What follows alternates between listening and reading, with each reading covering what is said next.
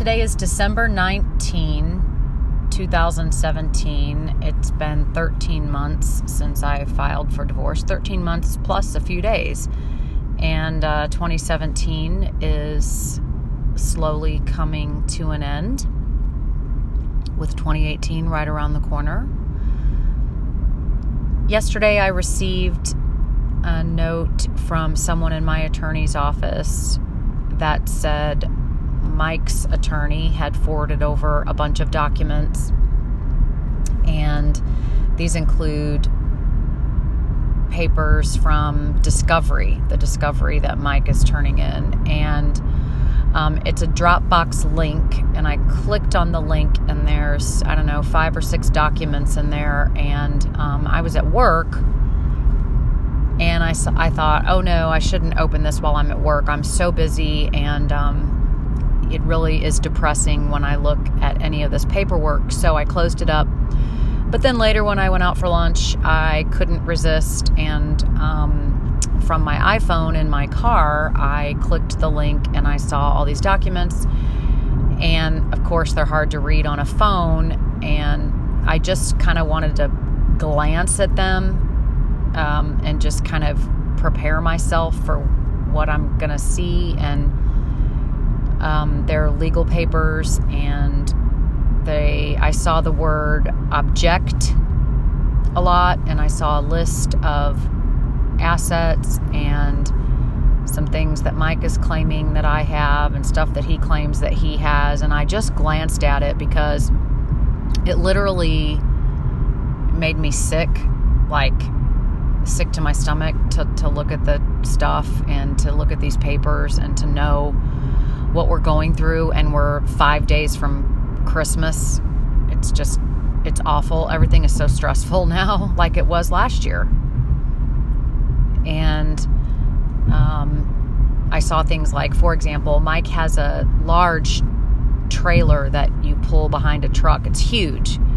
You could probably park 1 or 2 cars in there. And anyway, he's got this huge trailer. I remember when he bought it, he paid $20,000 or just under $20,000 for it, and he has it listed on his inventory for $5,000. It's stuff like that. And I'm wondering, okay, how much of this do we have to? We have to go through this with a fine-tooth comb and look at every single dollar amount, and we're going to have to haggle over everything. And I guess that's what we're going to have to do. I guess that's what we're going to have to do to make this business deal go down. I noticed that on my side of the ledger, he had my mother's house. My mother lives in a house that is falling down. It should probably be condemned, literally should be condemned. And it's in an economically depressed area, an area that's called Blighted. And he had my mom's house listed on my side of the ledger, which is interesting. I'm going to have to talk to my lawyer about this because I haven't paid anything for her house. I am on the deed.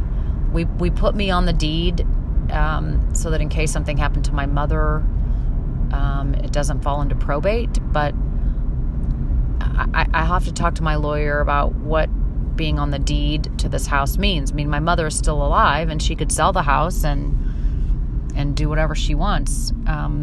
So I don't really own it. She pays the taxes and lives in it. So anyway, I closed it all up, and I stopped looking at it because it gave me a headache and made me feel anxious and frightened. And I need to schedule some time to talk to my lawyer about all of this. And it's just so sad because the money is just going out the window. I got my first paycheck at my new job, and my entire paycheck plus beyond that didn't even cover the withdrawal that Mike made to pay his attorney. So it's like, 2 weeks worth of work just gone to pay a lawyer. And it's not really at a time when we should be doing this. We pay $2,600 a month for my daughter's tuition at Texas A&M, and now we have 2 lawyers to pay. How sad all of this is. What a shame. What an absolute shame. So this weekend, I guess the day before Christmas Eve, I'll have to sit down and look at all this stuff and then try to have somewhat of a Christmas Eve and Christmas with my kids and with Mike. You know, I don't have any other family in Texas. It's just me, and it's just me and Mike and the kids, and I don't have any family. And so, you know, we have to be together. I want to be with my kids, and I don't want to take my kids away from Mike on Christmas Eve or Christmas Day, and I want to be with them. So we're all going to be together. All we have is each other. We don't have any other family down here in Texas. And my mother is 900 miles away in St. Louis, and I guess we'll just be together and grin and bear it. And you know, my daughter is still wanting to be very separate. She doesn't want to spend any alone time with me. She's going through something, and I'm trying to understand what it is. And I'm not giving up on her, and I'm telling her that, and I am trying to get time with her. She's got a month off school. I don't know what she's upset about. I mean, there's plenty to be upset about, but I don't know if it's any one thing in particular, or I've done something to hurt her or piss her off or whatever to make her not even want to be around me or talk to me. I don't know what it is. She needs to tell me, because for all I know, she has heard something that's incorrect or a lie or erroneous or whatever, and I want to clear that up. And I sent her a text message yesterday, and I said, our relationship is too important for me to not try to make it better. And I told her, I'm not trying to be your BFF. I'm just trying to improve our relationship. Life is short. Let's be close. And she always says, not right now. I'm not ready. So I don't know what's going on. This is also the first time, I think, that I haven't sent out a Christmas card with with my kids on it. Used to send one every year with Mike and me and the kids, and that drove everyone crazy. So I guess they're happy about not having to do that anymore. So this year I just sent a Christmas card out with my band on it and said happy holidays, you know, rather than try to fight with my son and daughter to get them to be in a holiday photo. It's just not worth it, I guess. All I've done is annoy people in putting them through the process of doing a holiday photo and then sending them out. So anyway, so stressful around the holidays, and this kind of stuff is stressful anytime, but I guess one night this week or on Saturday I will read through the papers that my attorney sent me, and then I'll ask her for some time on the phone to walk me through it so I can understand. I don't really understand all of this stuff. I know that my attorney wanted Mike to do a full discovery, and I think she wanted to send an appraiser, and I think they said no. I'm not even sure. I'll have to go look at it. But it's awful. It's like staring at the sun. It's just so painful to be dealing with it. And I know I have a good lawyer, but I don't feel like I have anybody really in my corner. You know, I don't have. My friends have moved away, or I've moved away, and I have been talking to my mom about it a lot lately. I talked to her last night, and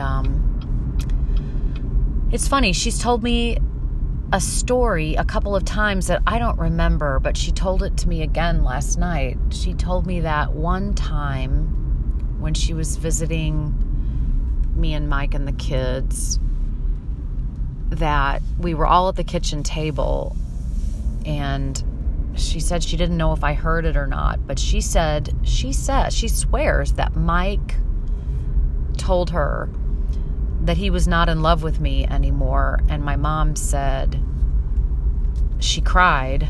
It made her cry. And then Mike said something like, oh, I'm joking, or I didn't mean it, or something. But my mom said she knew then. and this was a long time ago. My kids were little.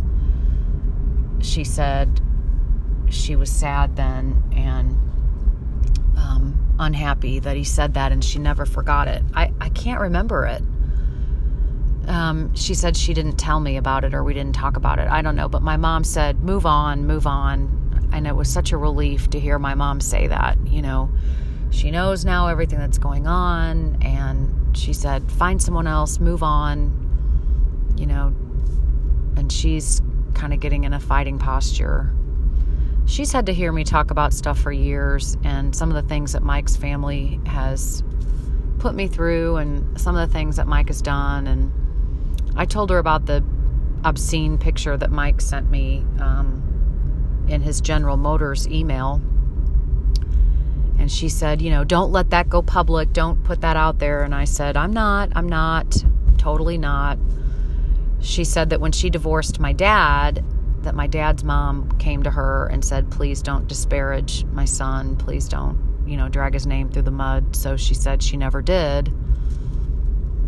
I don't know if that's true or not. I don't know, but I have no desire to drag Mike's name through the mud. I make these audio blogs in a way to remember what's going on, in a way it's my own little form of therapy.